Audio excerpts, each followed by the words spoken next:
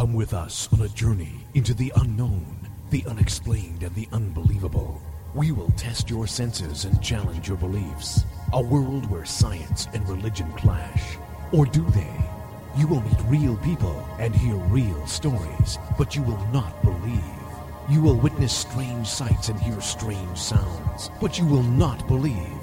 This is the New England Ghost Project. Welcome to the nightmare. And it is a nightmare, because it's me, not Ron, introducing the show. At this point, Ron would normally be saying, he's just logged into chat, so he's playing catch-up rapidly. But at this point, Ron would be saying, welcome to Ghost Chronicles International with him, New England's very own Van Helsing, and me, the lovely and ever-entertaining Ghost Hunter from the Land of the Red Dragon. But I've just done it for him because we're having a few connection problems. And without listening to me waffle on, I'm trying to see if he's actually come on while I'm talking. No doubt he'll interrupt me, but we might as well go straight into the guest so I don't have to talk to myself endlessly whilst awaiting Ron's appearance on the show. Due to technical problems, which I think are related to severe electrical storms in Texas, snowstorms in Massachusetts, and hurricane-force winds in Pembrokeshire. So the weather gods are against us. So I've enlisted a former co-host on Ghost Chronicles International, formerly just a parapsychologist, now a professor of parapsychology. And a warm welcome back to Dr. Cal Cooper. When did that happen? I've just promoted you. Thank you. That is very kind of you, Reverend Parsons. Thank you very much. You're welcome. So, Dr. Cooper, nearly. So when will you be Dr. Cooper? Let's get that out of the way first. I am endlessly writing up the thesis now in between teaching and marking, so I'm hoping to have the thesis draft in full by about May. And then, as you know, from there it's mock Viva and then the actual Viva. So sometime later this year I'm hoping to have the Viva done. I hope so, but didn't you earlier or late last year post a picture in which there appeared to be a bound copy of my thesis? No, in my office I have about 15 bound PhDs and none appeared with the title of my PhD on. Do you know what? I must have dreamt that. I'm sure I saw it, though. Anyway, so what is the title of your thesis, then? It certainly wasn't the title that appeared in view of the picture that I think you're thinking about. So the title of my thesis is Spontaneous Post-Death Experiences and the Role of Hope, an examination of bereavement and recovery. So briefly, without going into 3,000 pages and 90,000 words, what's that about? In the 1970s, there was a kind of a bit of a turn of heads, really, in mainstream medicine and bereavement care, where they hadn't really paid attention to the findings of psychical research and parapsychology before when it came to bereavement. And it was because a medical doctor from North Wales called Dewi Rees, he completed a medical doctorate thesis and published a paper in the British Medical Journal about hallucinations of widowhood. And he basically showed that these experiences are very common, from sensing the presence of the dead to seeing their apparition, hearing them, smelling them, feeling their touch. And then started to take this further, really. He'd had conversations with various parapsychologists and opened up and said in many cases he really couldn't put his finger on how these things were occurring. He believed that in some instances they were beyond a hallucination. And then this kind of inspired several other doctorates beyond that. The next person was Dr. Julian Burton, who was based in California. And he basically went around different universities to look at incidents of bereavement and how often people reported these experiences. So out of all these doctorates, they said these experiences are very natural. They're certainly highly therapeutic for the people that have them. And they were reporting different emotional outcomes that people specifically expressed from interviews. And one of the things that came up quite a lot was the emotion of hope. So given the fact that I've been involved in positive psychology for a long while, teaching it and so forth, one of my supervisors said, when you want to come back to Northampton to do a parapsychology PhD, if you want to bring motivation and emotion into it, one of the things I'd urge you to do is look at the emotion of hope. He didn't give me any pointers or anything like that. He just said, see if you can find a link between hope and parapsychology. And with these experiences, there seemed to be a presence. So what the other studies hadn't done, they just casually mentioned that people mentioned, this experience gave me hope. Well, hope of what? So it seemed that they were suggesting that it's giving them hope of a future life. For one, it's created a continued bond with the dead, and this idea that after I die, consciousness might survive.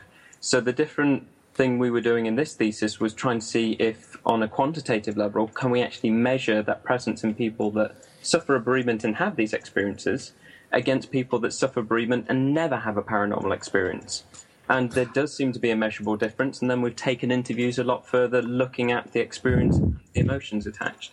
Cool.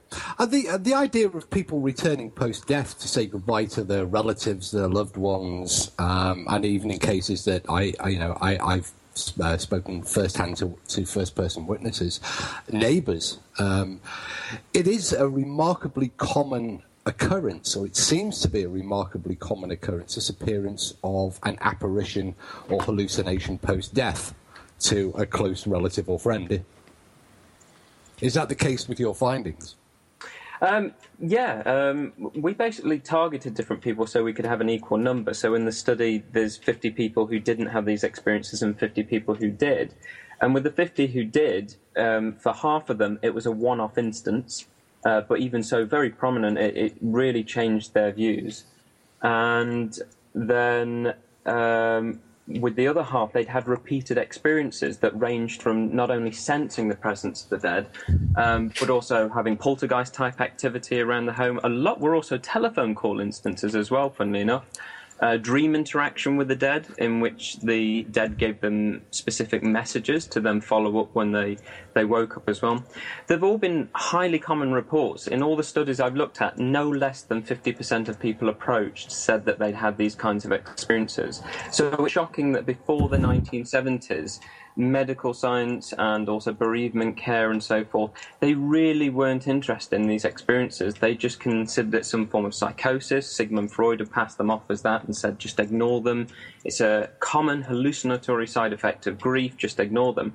There's not really a good explanation, and no one had ever really bothered to look into, well, why is someone having this? And just because you are in a state of bereavement, is that a good reason to then encounter poltergeist activity or see apparitions of the dead? And in some of these instances, there are multiple witnesses as well. So we can't... Sorry, it's the way Skype works sometimes. Did you also consider those who go to mediums and seek advice and counselling from mediums? Because there is certainly some suggestion that they gain a great deal of hope following the death of a loved one by consulting a medium or a psychic. No, this wasn't part of my studies because a colleague of mine in the department, Rachel Evenden, she has solely looked at this. Her background is in counselling psychology. She's registered in that, and so's Elizabeth Roxburgh, two other parapsychologists in the department.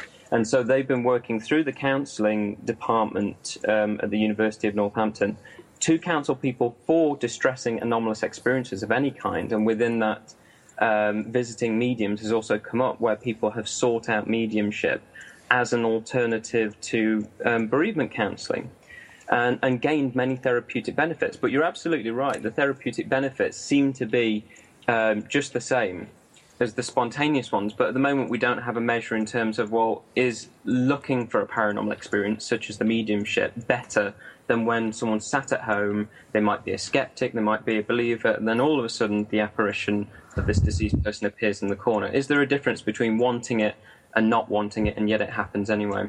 We haven't really looked at that. There aren't any comparison studies, but I've solely focused on what does it do to those individuals that aren't asking for it. It just happens. They're in the right place at the right time.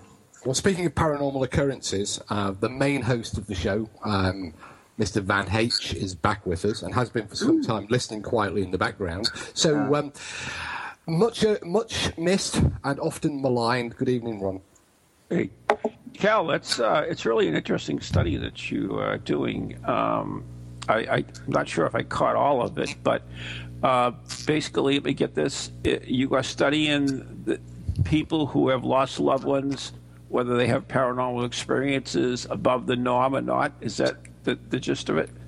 Yeah, two groups. I mean, one is a group of people who have lost someone close, had a very significant bereavement they were happy to recall but never had an experience. And then the other group of people are those that had a loss and then encountered something. For some, it was just a one-off event. For others, they have multiple events. And was there, as far as the number of occurrences, was one higher than the other? Have you determined so far?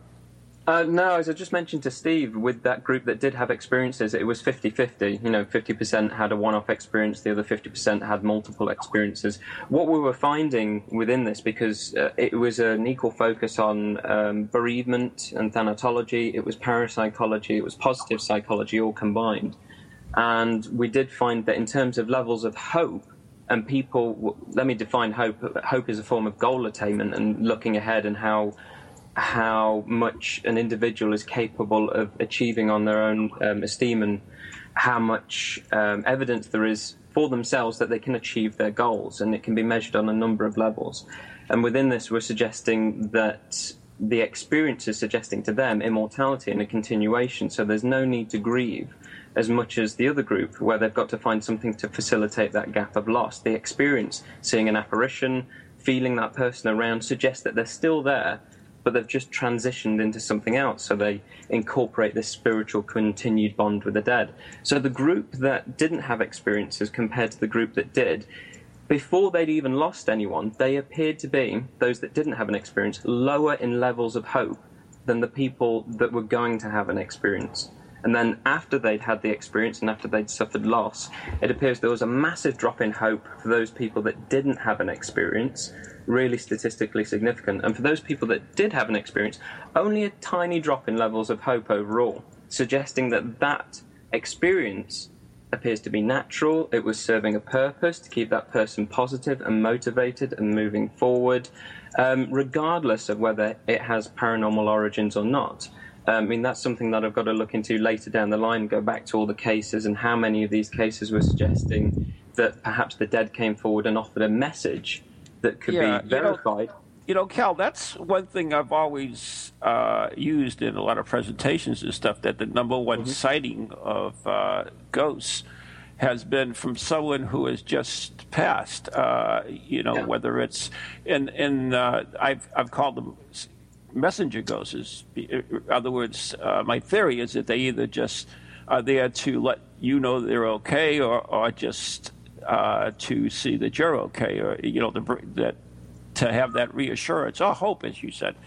And I've always used that, and I forget where I got that statistic, but it was a long time ago. But most at that time was people who had recently deceased. Well, classically in psychical research, they're referred to as crisis apparitions. Tyrrell mentioned these quite a lot in his book Apparitions, Camille Flammarion as well in the trilogy Death and Its Mystery, and even go all the way back to the book Phantasms of the Living and also the SPR's Senses of Hallucinations. And you can see that there's a high amount of experiences that do appear to center around the point of death. And when you look at Phantasms of the Living, they took all the cases from this that involved apparitions of the dead, and Edmund Gurney and Frederick Myers decided to run an analysis on them to look at the time periods. And they found that a week before someone died, so we could assume they're in their deathbed, there was a gradual increase in experiences. At the point that person died, there was a massive peak in experiences in the deathbed scene, people seeing apparitions, something moving past them, hearing things. And it is one of the many reasons we might keep to that tradition of leaving a window open in the room of the dying in care homes and so forth. And then over the following year, during that bereavement phase, they found that there were still experiences being reported, but a steady decline. And again, I found that with my sample in this study, well over 100 years later, that the vast majority of all my participants experienced these things within the first year. I think I only had 3 participants out of the 50, with one of them experiencing stuff 2 years afterwards, one of them 30 years afterwards, and one of them 32 years afterwards. Oh, wow. And that would suggest that bereavement has certainly been and gone, and that experience was truly spontaneous, and we can't blame bereavement for it. So you're absolutely right, Ron, they're very common. You said earlier something very interesting in that your statistics seem to suggest that those who had hope prior to the experience, so prior to the death, the event of death, were more likely to have some sort of post-death anomalous experience take place versus a group who had reduced hope. Was that actually was I correct? No, that's not correct. Right? I'm just checking that I heard it correct. No, you're correct to an extent. It was a finding after the fact because we took measurements of both at the same point, and it turned out after we calculated the statistics that one group was lower beforehand anyway than the other, and yet one group never had experiences and they were lower than the group that did have experiences who were higher. So is that suggesting then that if you are hopeful of an experience, then you are more likely to have an experience? Is that what the figures are? Is that what the stats are showing? You could also interpret it as people that are more capable of looking ahead in life, are better at attaining goals and setting things in their sights, things they want to achieve, are more likely to be open to these experiences and have them than people that say, I can't do it, I can't do that, I need help. I need assistance doing things. I can't do things on my own. I'll never win this. I'll never win that. Those kinds of attitudes, a very negative kind of attitude, might close people down to be open to having such experiences. How did that compare then to, because I know that you will have assessed the paranormal beliefs as well, did people who more likely to have strong paranormal belief, were they more likely to have some post-death experience? By post-death, I don't obviously mean their own. Again, there was no... this was the surprising and unfortunate thing. Just purely on levels, there was no statistical differences between the two groups in terms of paranormal belief, but certainly there were higher levels of paranormal belief in the group that did, and higher levels of afterlife belief in the group that did, than the group that didn't. Death anxiety. You could almost, in talking just paranormal, I mean, you have to throw religion in there as well because. Yeah, that was in as well. Yeah. And again, religiosity, there was no significant difference between the two groups, so it didn't matter what their religious beliefs were. If they were going to have an experience, they were going to have it. The only thing that seemed to show higher levels was paranormal belief and afterlife belief with the group that did. And again, these are findings after the fact. We've not sought out people that have specific beliefs. They just fell into the category of they had an experience or they hadn't. So, how, if we were to sort of put this into one sentence, because this is quite a common phenomenon, this immediate post-death or short-term post-mortem phenomena of, classically the crisis apparition, the dead parent, the dead sibling, the dead neighbour coming back and saying, oh, it's all right, I made it to the other side, all's well, I've come to say goodbye, and then they disappear. How common is it, and who is it most likely to happen to, in a couple of sentences? Well, one of the most common findings, as Michael Thalborn always found when he was kind of developing his belief scales, it's certainly more prominent in women to have these experiences than men. It sounds like a stereotype, but those are the consistent findings. That's excellent for International Women's Day. That's very very appropriate. Yeah, those are the consistent findings. Women seem to be higher in belief of the afterlife and higher in belief of the paranormal than men generally. But aside from that, though, Steve, it seems that you could be anyone. It doesn't matter if you're a skeptic, a believer of the paranormal, or an absolute cynic. If you're in the right place at the right time, some of the people within my study were absolute cynics, always poo-pooed anyone that discussed anything like this, and yet it completely changed their worldviews when they had an experience. And I've got participants from your average Joe to all the way through to doctors, psychiatric nurses, psychologists who'd had these experiences. And yet, we used to have psychical researchers such as Walter Franklin Prince who put out books saying that, we can take the eyewitness accounts of doctors and lawyers more seriously than others if they ever become witness to these. But it just shows that everybody is prone to having these experiences. It doesn't matter on your beliefs or educational background, anyone. As we come towards the ad break, I want to explore this a little further because I know you want to change the subject post-break.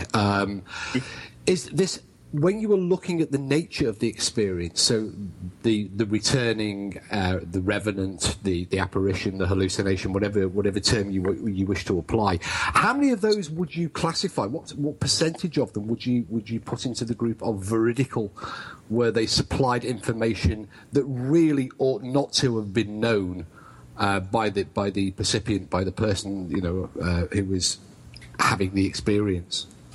You're getting onto the grounds of something that I really want to dig into more, but for the purpose of this PhD, I've had to focus. Literally, it's a parapsychological phenomenon. Dig. Yeah, I know, and I've had to start and stop there because our findings are based on what are the benefits for bereavement of having these experiences. So afterwards, postdoctoral, I'll dig, but I can tell you a few accounts that sprung to mind that I just thought, wow, that's incredible. So one of my participants, who is a nurse, and has been for, I think, over 30 years or so. She had various post-death experiences following the loss of her husband. And then at the wake, she wasn't anywhere near this instance that occurred, but if you imagine people around having drinks, sandwiches and so forth, there were several big, large round tables with tablecloths on and drinks. And I think one of the brother-in-laws of the family was sat with his wife, and there were several other people around. Apparently there were 9 witnesses to this event. He took his pint glass, half-full pint glass, puts it in the middle of the table, bear in mind it's got tablecloth on it, carried on talking, and then to his surprise saw the pint slide along the tablecloth, come away from the table and hover 3 foot away from the table and then drop and land upright without breaking, without falling over. And 9 people saw this and were absolutely shocked at what they'd seen. And this was following all the bereavement events, anomalous events that the widow had reported as well. So when she heard about this and was kind of brought over during the wake, she was absolutely shocked. But it further confirmed for her, made it more concrete, the other experiences she'd had. You see, now, what you just described is certainly, extremely unusual and highly bizarre. But how do we then make that into a link to the deceased? You're absolutely right. I mean, this is the whole site. How was he known for floating? For holding his pint and placing it on the floor upright? Was that one of his traits? So it's not veridical, is it? In terms of veridical information, I need to go back to all these dream accounts, all the ones where the apparition came forward and gave a message that could specifically be attributed. I'm pushing you because you and I both know that we know that there are veridical cases that yes.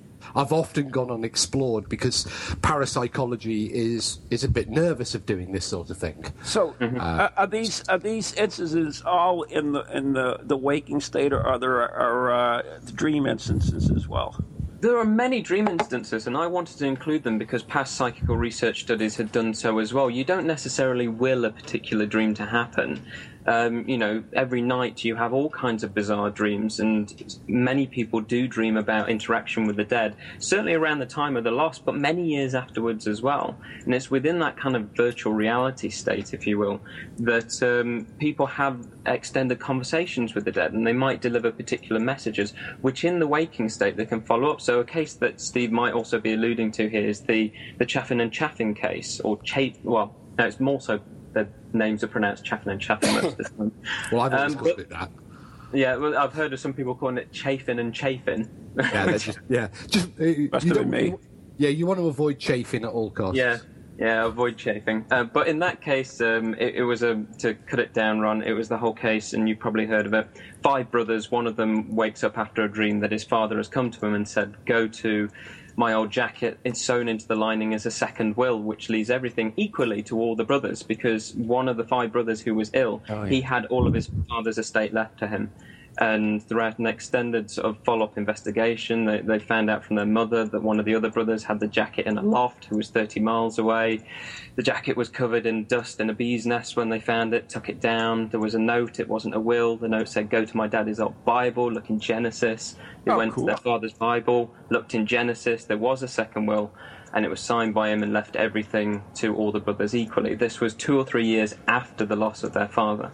Unbelievable. And, of course, in the United States, we have the Greenbrier ghost, which is the only one where a ghost testified to who killed and the gentleman was actually convicted for the murder, and she came to the mother in a dream. I'm sorry, the Greenbrier is not the only case where a ghost testified in a court of law against its murderer. You should listen to the whole sentence before you. I was going to say. There is in the U.S. Maybe you were in the U.S. Yeah, I was going to say there is a 17th century precedent in British law. Don't cry as we go else's parade. As we go to the ad break. We're not close to the ad break yet. We are. Keep your pants on. Okay. I see you back now, are you? Throwing your weight around? Anyways. We were having a really nice conversation till you muscled in. You were doing very good until you butted all over my story. Anyways, I have one more story I want to tell you, Cal, before we change subject, Cal. And I know one case that I had where a woman actually had her mother come back after she died. When they were living, they used to go to the racetrack all the time. And the mother would actually show the racing farm in a dream with the winning horses for the next day. And this occurred for a period of 7 days. And every day she would pick the winning horses, but because the woman had that wonderful Catholic guilt, she would never bet on them. And so finally the mother gave up on it, evidently, and she never had that dream again. So that's why I asked you about the dream state. There are somewhere recently these people have come back and give pertinent information to the living. Just an interesting fact about those dreams to add on, which seems to be becoming a more and more popular finding, and something Steve and I might discuss more after the break with Paracoustics, is that in the majority of these bereavement dreams that I found, and it's supporting the findings of a previous study on bereavement, looking at the content of dreams of the bereaved, which again I was really shocked at, the majority of the interaction with the dead in dreams seems to report telephone conversations with the dead and not face-to-face interaction, even though you're in this, again, I keep on describing it as a virtual reality, but you're in this altered state, and your mind, if we're assuming that the mind is the only thing responsible for dreams, is putting this interaction together. So why telephone conversations and interaction? Interesting. The break is coming up, so we have to stop it there. Maybe we can discuss a little bit after, but I know you guys want to get to Paracoustics. So anyways, we do have to take a break right now. You are listening to Ghost Chronicles International with rock parapsychologist Cal Cooper. And what's his name? The other one. Yeah, the other one. Steve Parsons, and of course myself, Ron Kolick. We'll be right back, right here on TogiNet, Planet Paranormal, ParaX, and wherever else we'll be in play. We're right back in Falling. Just got scarier. Tune in every Monday at 11 a.m. for another episode of Ghost Chronicles Morning Edition with New England's own Van Helsing, Ron Kolick, and his inquisitive travel companion, Lou Blassie, the Professor. Hey, that's me. Each week we'll delve into the realm of the supernatural where all that is not what it appears to be. With remarkable guests, spirited conversation, and the occasional voice of the deceased, we'll bring you a whole new meaning to the term dead air. Ghost Chronicles, Mondays at 11 on Eagle Radio 1110. Welcome to TogiNet, radio with a cutting edge. Feel the need to do some soul searching or make some changes in your life to create a more positive future? Then Circles of Wisdom is just the place for you. Circles of Wisdom is a metaphysical bookstore and more, located on Route 28 in downtown Andover, Massachusetts. We carry a large selection of books and music, crystals and gemstones, jewelry and gifts, sage, aromatherapy, and so much more, all in a relaxing and welcoming atmosphere. We offer classes on a variety of topics like yoga, Reiki, psychic development, alternative healing, and personal transformation. For guidance on this journey we call life, get a reading from one of our many readers at Circles of Wisdom, 90 Main Street in downtown Andover, right next to Bertucci's. Call us at 978-474-8010 or check us out on the web at www.circlesofwisdom.com. Lots to see and do in a feel-good place, an oasis in this hectic world.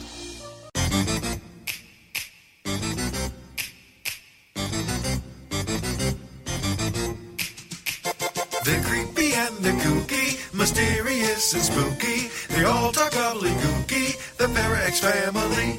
The shows are paranormal, not stuffy but informal. The topics are abnormal, the ParaX family. They're strange, deranged, unrestrained. So grab your favorite brew, it's time to rendezvous as we give awards to the ParaX family. Hi, I'm Ron Kolick from the New England Ghost Project. And I'm Gail Lax from Winslow Studio Yoga and Healing. And we'd like to invite you to a very special event that we're running March 18th through the 20th. At the historic Daniel Inn in Brunswick, Maine. This is a weekend retreat, Gail, right? It is. It's going to be fantastic. And it's going to be all about ghost hunting. And connecting with spirit. Ooh, that sounds fun. And we're going to try new things that have never been done before. And we'll be investigating one of the most historic houses in Brunswick. And your weekend will include some great workshops in energy, all of our paranormal investigation, some wonderful food, and a group mediumship reading as well. And a red light seance, too, right? Yes. And you never know who will come through in a red light seance. You never know. And if people are interested in getting tickets for this, how could they do that, Gail? Oh, they can go to our website at www.windsoulstudio.com and go to our events page, and you can put your deposit down and reserve your space for this amazing retreat. So don't delay on this rare opportunity to spend a weekend with Gail and me as we go in search of spirit.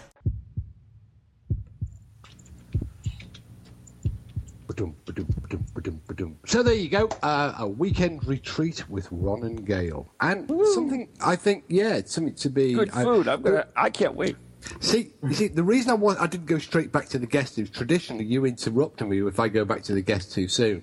So I thought I'd give you the opportunity to interrupt me before I go back to the guest, because I know that actually Paracoustics is on the agenda for tonight's show, but Cal was indicated before we came on air that he wanted to discuss something that's much more topical and highly relevant to our American listeners, because it based around a case that's been very current in North America and in Fox News of late, the Linden House in Seattle, the famous Seattle poltergeist case, which a couple of weeks ago was visited by two British investigators. And in fact, one of the investigators is currently back in the US off the back of the Fox interest, and is I believe touring somewhere around the Houston, Atlanta, Deep South area, and trading as or selling his expertise as a parapsychologist, and aware of tweed suits. The other is an Elvis impersonator. And now, Cal, you have a particular thing about people, be they Elvis impersonator or wearer of tweed suits, and qualifications and acting out of role. I would. You wanted to raise. Yeah, I would usually rant about this, as you know, and sometimes you'll joke around with me on it, and sometimes you'll join in and kind of support the side. But I didn't really have any awareness for this case. You guys certainly are more aware of what Fox News reported on about this case as well. I merely became aware of it a few weeks ago because I was flooded. I say flooded, half a dozen, but still, all within the same day of emails saying, who is this character? What is their background? What are their qualifications? Well, I've never heard of them. Before we go on to that, can we just, there might be one or two people, particularly in the UK, who don't know about the Seattle poltergeist, which has been around for a number of years. If you just go onto YouTube and look it up. But essentially, this case, the homeowner had reported many paranormal phenomena within his property, including the burning of a Bible, objects moving. And many people have been along to the house or have looked at the footage on YouTube, including Zach and the team from Ghost Adventures, who I think almost uniquely for them declared that the place wasn't haunted. So these two British investigators, Don Phillips, who is very well known in the UK for his activities and his appearances on daytime television and his unique investigating style, along with another investigator who's been around for a lot of years, Steve Mara, went over to Seattle and they investigated the location. They spent 3 or 4 days there. And I wasn't surprised. I'm pretty sure you weren't surprised either, Cal, when they discovered it was demonic and it was one of the most terrifying buildings that they'd ever encountered. So, Cal, tell us about these people, Steve Mara, Don Phillips, or as I call them, the Chuckle Brothers. Well, added to another one in the equation. I was starting to call them the Three Stooges, but we'll leave the third one out for the minute. Yeah, because he wrote a nice review of Paracoustics quite recently. Okay then. Yeah, I mean, the main thing of the emails was I'd heard that Lloyd Auerbach had even been involved in the investigations, and so had his colleagues. And as far as most people were concerned in the States, this whole thing had been put to bed. So when I got these emails, I thought, okay, let's have a look at what exactly they've been up to. And so I wasn't surprised, as you said, as to their conclusions. And you could kind of see what was potentially going on behind the scenes with the fact that the homeowner wasn't happy with the conclusions of previous investigators and was very much happy with the fact that Phillips and Mira were saying that this place was haunted and, so on and so forth. The thing that then started to really grind me down was that the emails that I got were of concerns of who is this person, never heard of them before, they're calling themselves a parapsychologist. And they're going on the news as well and happily referring to themselves as a parapsychologist and declaring these findings that were very outrageous with some highly questionable methods. And were very highly questionable. Yeah. Theories of the worst popular tripe and so forth. And I just thought this is terrible because, for parapsychology, as much as it's trying to get its foot firmly in the door and stay in the door, trying to show how credible the research is that we're doing, how thorough it is against the other sciences as well. If people like this suddenly get exposed in the media as and presenting themselves as being the experts and saying I'm a psychologist or I'm a parapsychologist or even I'm a physicist, and they don't have the actual background or qualifications, they come from Mickey Mouse colleges, paper mill online sites and so forth, it's really, really damaging. For one, it really annoys those that have spent, the many years studying, Steve, myself, and many others that have, not necessarily for the title, but because you genuinely want to understand what's the history behind this, what's the current research in it, how do I go about researching it in the proper way, and you want to take the time to become skilled and knowledgeable in particular disciplines to then carry out good and rigorous studies. So for people to suddenly end up on the TV, stepping on the toes of others, conducting an investigation that's already been done and put to bed, declaring themselves to be an authority, knowing that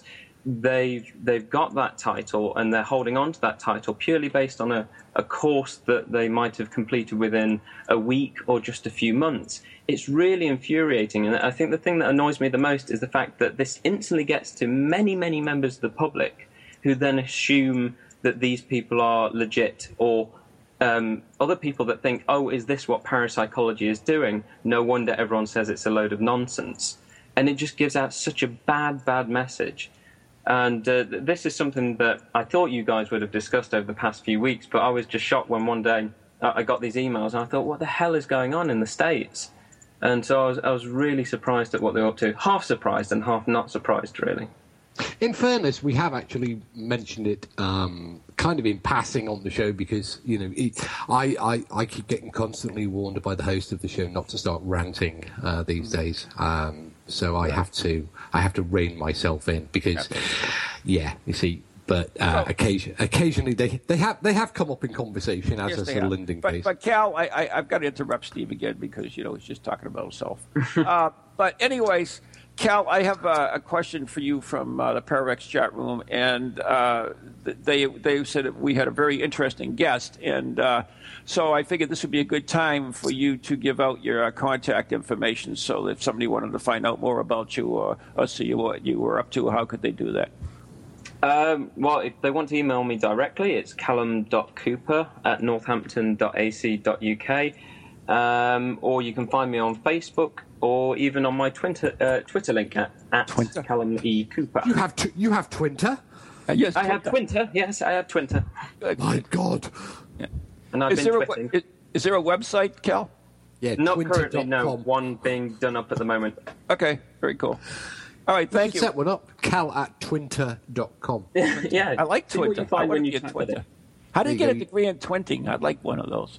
Well, I think, just returning back to what Cal said, one of the things I think that was very, very clear is that they played, or at least in the case of the parapsychologist, there has been an image change now, over the years.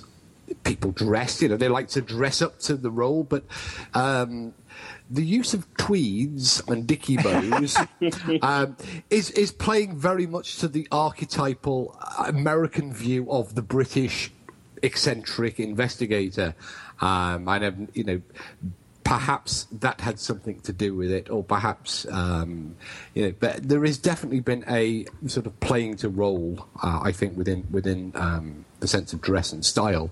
As for the other one, well, Don Phillips has been on British television, daytime television, a number of times. He's struggled against academic parapsychology and against just about every ghost hunter in the country for his very, very questionable claims that are made. Like it or not, he has made some very extraordinary claims. He has encapsulated a new terminology here, the AVP, the actual voice phenomena. And for those that might want to go look him up, what his methods are essentially is he relies on a spirit guide, which he calls Becky. And he has an excellent rapport with Becky. Becky provides him with a great deal of information in the form of an electronic voice that he uses, that he picks up via a recorder. So he's not like a clairaudient medium. He actually uses these audio recorders. Although his sensitivity has been developing in recent years to the point where one of his most recent videos, along with Steve Mara was holding a pair of dowsing rods whilst Don was doing a demonstration of extraordinary psychokinetic abilities by making these dowsing rods either swing apart or swing together, whilst held by Steve Mara, who assured everybody, of course, that he wasn't moving his hands. It's a trick I was doing 20 years ago. You can make the end of a dowsing rod when it's dangled through a ballpoint pen. You can make it spin in any direction you choose. Maybe we could get. No, we don't. We could connect Becky with Sam. That would be a nice union. Well, there have been a lot of questions asked about the techniques of Don, and he's been mentioned on the channel before. He's been a very contentious figure here in the United Kingdom. He's made a lot of claims about his own particular abilities, and he's also been highly critical of academic parapsychology and about the fact that mainstream researchers refuse to take him seriously. And I think over the last 2 years he has promised several times that he would be able to produce evidence that would confound his critics forever and silence us all. But yet we're all still here. He says that we're not actually doing any research whatsoever to look into this, and so the project that they've got going on at the moment is kind of like the first of its kind in decades. So it's just bizarre. He doesn't really have an interest in looking into anything we've ever done. Go to a conference, pick up a book, check out any of the websites of the SPR and so forth. Well, we have. Both Cal and I have offered him on numerous occasions to work with him and to help him put together his research into the form of a journal article or something that would.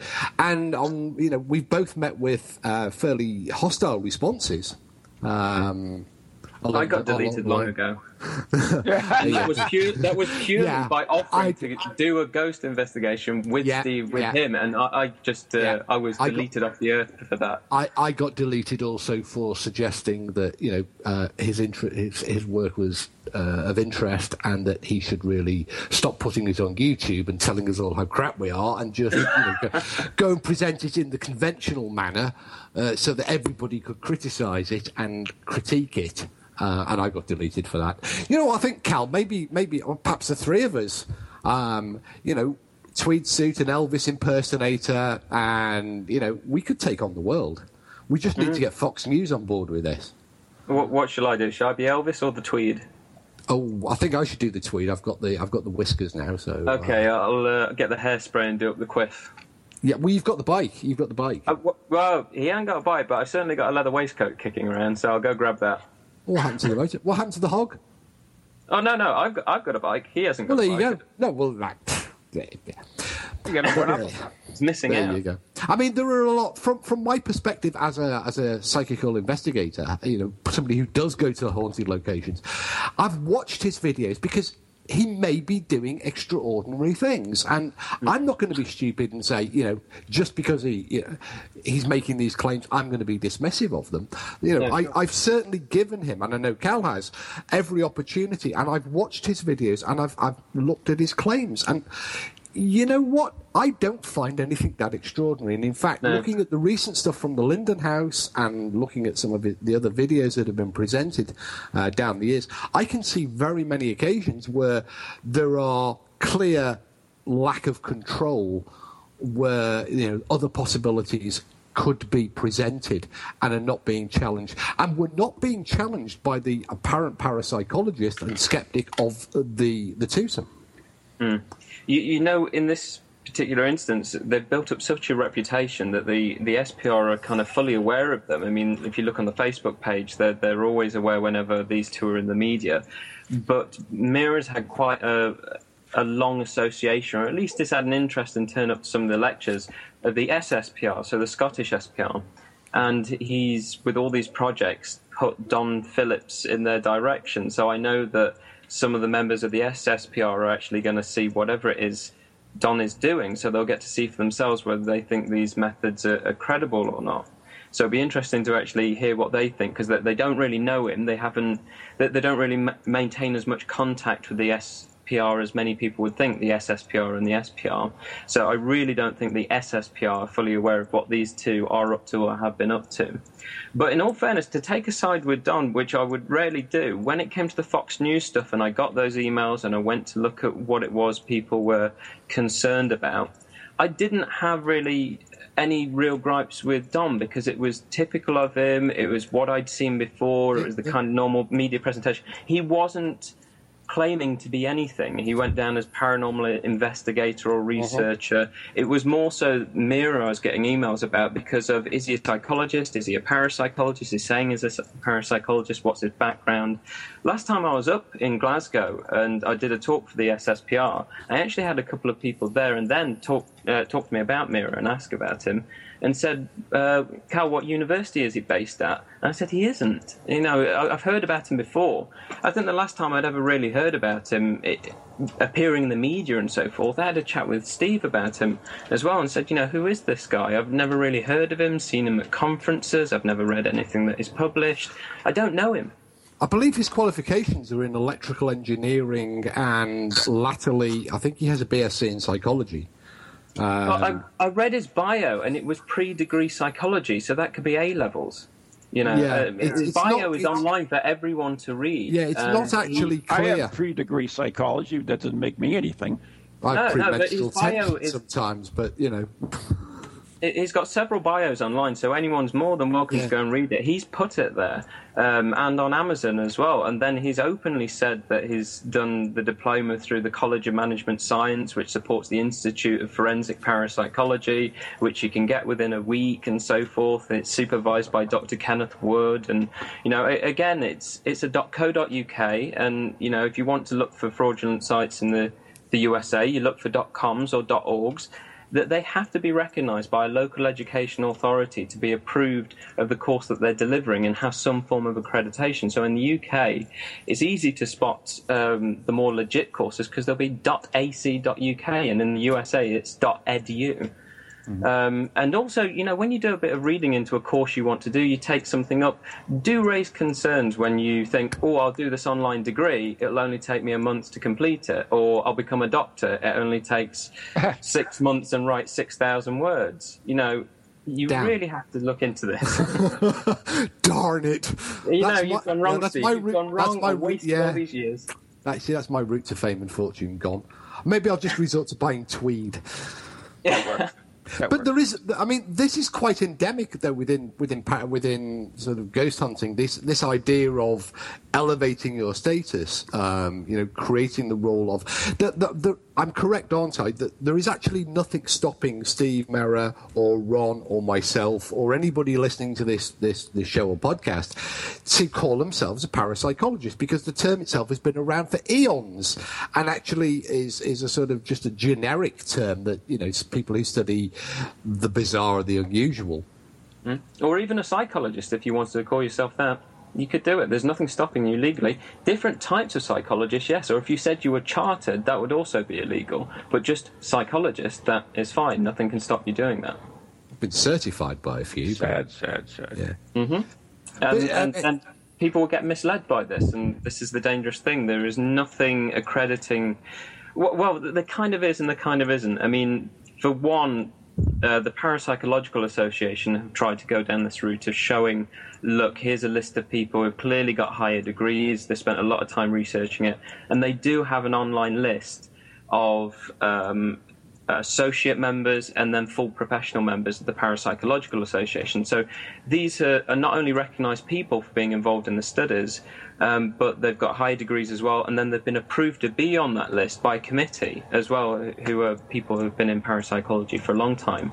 But again, that it still doesn't stop people being able to be called it. It's just so that we within the field are aware of the people that are on the list, really, and where they are and what they're doing. Beyond that, the general public have no idea about that. Most people don't even know that you can just call yourself a psychologist if you want to. But if you call yourself a clinical psychologist or a sports psychologist or an occupational psychologist, you're not qualified to do so, it's illegal. Same goes for doctor. You can call yourself a doctor if you like, but if you're offering a trade, a book with your name on it that says doctor after it and it's got a specialist area in it, or anything else that has doctor to it, and you're offering a paid service in relation to your expertise, it's illegal or a case of fraud if you don't actually have those qualifications. Well, we're coming towards the end of the show, and, you know, obviously we wanted to touch upon joint enterprises, one of which, of course, being Paracoustics. Hey. Which I've just seen the most recent sales figures for and read some new reviews for, and it's actually doing all right. Although the most recent review is in the Journal of the Society for Psychical Research, where somehow they got the author's details arse about face. I made first editor. I'm so pleased. I've gone up in the world. So, what's come of Paracoustics? And you know, has it impacted on anything you've been doing in the last year? You know, for this year, as first editor. Yeah, as first editor, going up in the world. This current term's third year module on parapsychology, it was the first opportunity I had to actually talk about paracoustics. So, and I know Steve wants to make it a topic of the show, parapsychologists teaching about ghost hunting and so forth. Yeah. But this is one of the main reasons why we put paracoustics together. So that it wasn't necessary for parapsychologists who weren't familiar with measuring EMF or what infrasound is about and how to measure that and so forth, to pretend that they know and attempt to preach it. This book is meant to be a step-by-step guide and an anthology from the various experts in the various fields. So yes, with the two classes there are on hauntings and apparitions, more so from the parapsychological perspective, there's the early psychical research stance, and then how Gertrude Schmeidler, who was a research parapsychologist in New York City, she was trying to look at haunting investigations and quantify them as well by having floor plans done out. And then this leads through into Steve's research with infrasound, which I delivered just a few slides on, but this was a great opportunity because we have copies of paracoustics in the library at the University of Northampton. More universities within the UK that teach parapsychology are taking it on. I know Northumbria University of Newcastle, they have a second-year parapsychology module. Their students are reading paracoustics and have taken it on as well.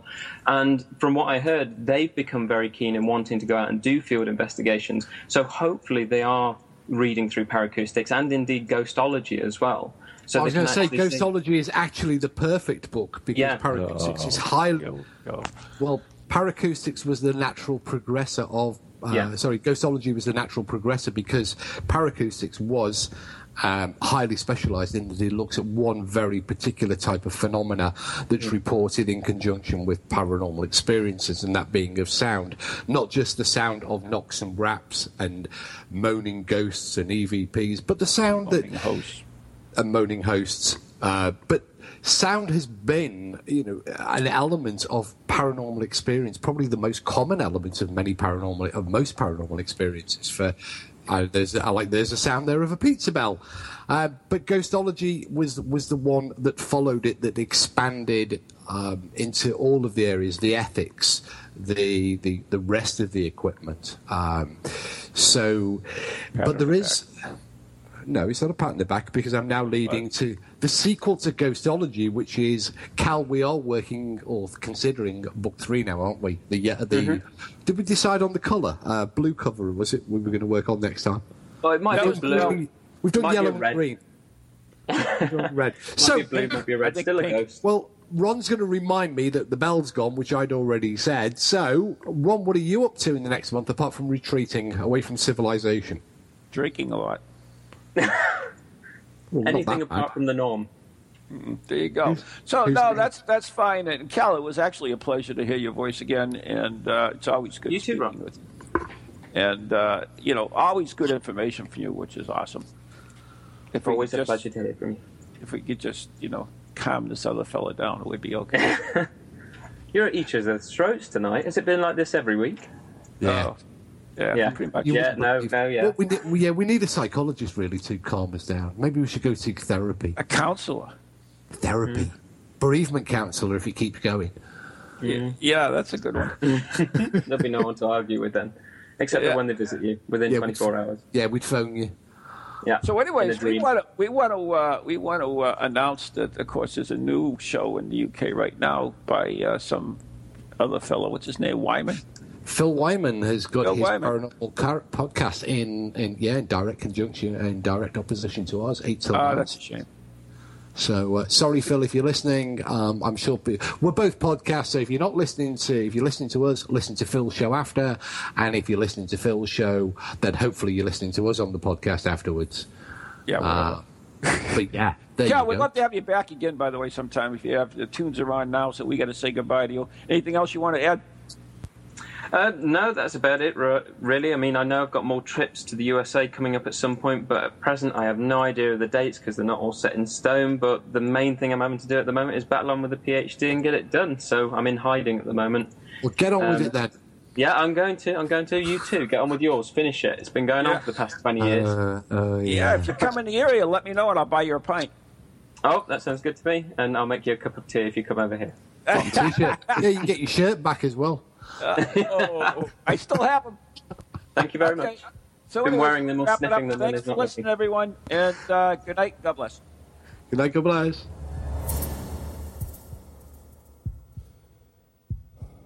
From goalies to ghosties, long-leggedy beasties, and things that go bump in the night.